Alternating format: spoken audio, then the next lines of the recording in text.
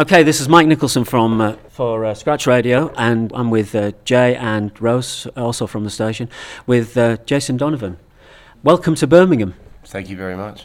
Actually, you were here just a couple of weeks ago, I believe, as well. So, how did it go then? Yeah, no, this has been this was the first gig that was booked for Birmingham, and we had such a great demand on this one that actually we decided to put one on at the beginning, which was sort of the best way to place it. So did it kick off the tour in Birmingham and then? Yeah, it did officially. Yeah. So it's been, we've come sort of full circle. All right. I think we've got 3 more dates after this, and they're in Ireland.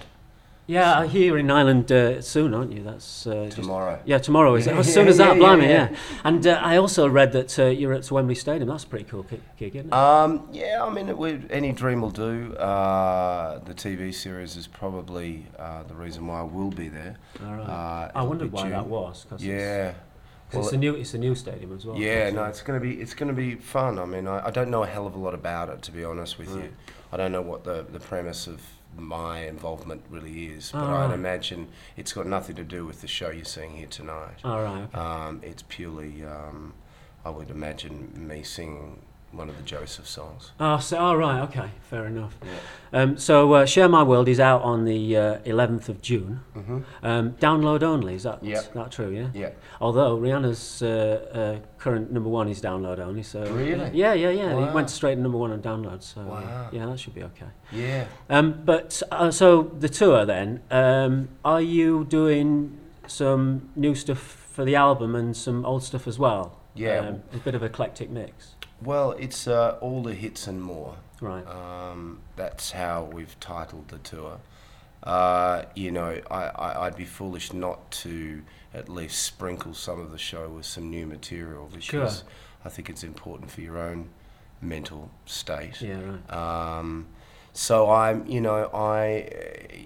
Share My World is one of those songs, right. And there's 3 other new pieces of new material, and the rest really is a trip down sentimental lane, right. With lots of mullets, lots of Bros kickbacks. Oh, really? And okay. a few showbiz stories and a couple of lies along the way. Yeah, embellishments. Yeah. Actually, Share My World sounds PW. It sounds like a PWL. Really? Yeah, it does. It sounds really sort of. Stock Aitken and Waterman. To me, anyway. Yeah. Wow, that's an interesting vibe. But I've also listened to a couple of your tracks on MySpace as well. I love Something. Right. Yes. That is really. It's got a real ethereal quality to it, Yeah. And I really love that. I love the piano on it as well. Yeah. No. But that's totally different. It's totally sort of diverse, isn't it? Really. Yeah, it is. I mean, I think we need to get. To be honest with you, I think we need to get. The attention back on in terms of Share My World has quite a broad appeal to it. I think it's a very strong chorus, and it's a song I really like. But Something, is a far more deeper, more intense song. Yeah. I think if you were to, look, the album it's beginning to sort of take shape in that respect. So. If we get a bit of momentum with Share My World, then we take it to the next step, and. Right. I think the whole idea here is to try and create a new story, right. So that we can come back and do more tours and, experiencing some more live work. Sure, yeah. But you're pretty high profile at the moment. You're everywhere. You're on TV and all over the place. So And it's funny because I was listening to Radio 1 on Monday, and on Joe Wiley's show, and this girl emailed in or texted in to say that she saw you in Manchester and you were fantastic, one of the best concerts she's ever been to see, she said. So, really? And that's coming from a young listener. I don't know how young she was, but possibly sort of late teens or early 20s. So that's pretty good. And Jo herself, she said she was watching you on Graham Norton with her mate, and her mate said, he looks pretty hot. So I mean, coming from Radio 1, that's pretty. I would say that's a compliment. So well, you've made my day. I can honestly say that. Oh, look, it's very flattering, and I think Jo Wiley does a great job. I'm a big fan of her music. I think I aim to be as broad in my audience as I possibly can. It's not as easy sometimes to pitch in the areas that you need to pitch in. No. I don't necessarily think I'm at this point in time a cutting-edge Radio 1 sort of act. However, you never know. No, possibly Radio 2 though. Yeah, you know, but definitely a Radio 2 sort of sound, and you know, it's you know, I just think I've sort of matured. I think my act and the entertainment that I provide in this tour is something I'm extremely proud of.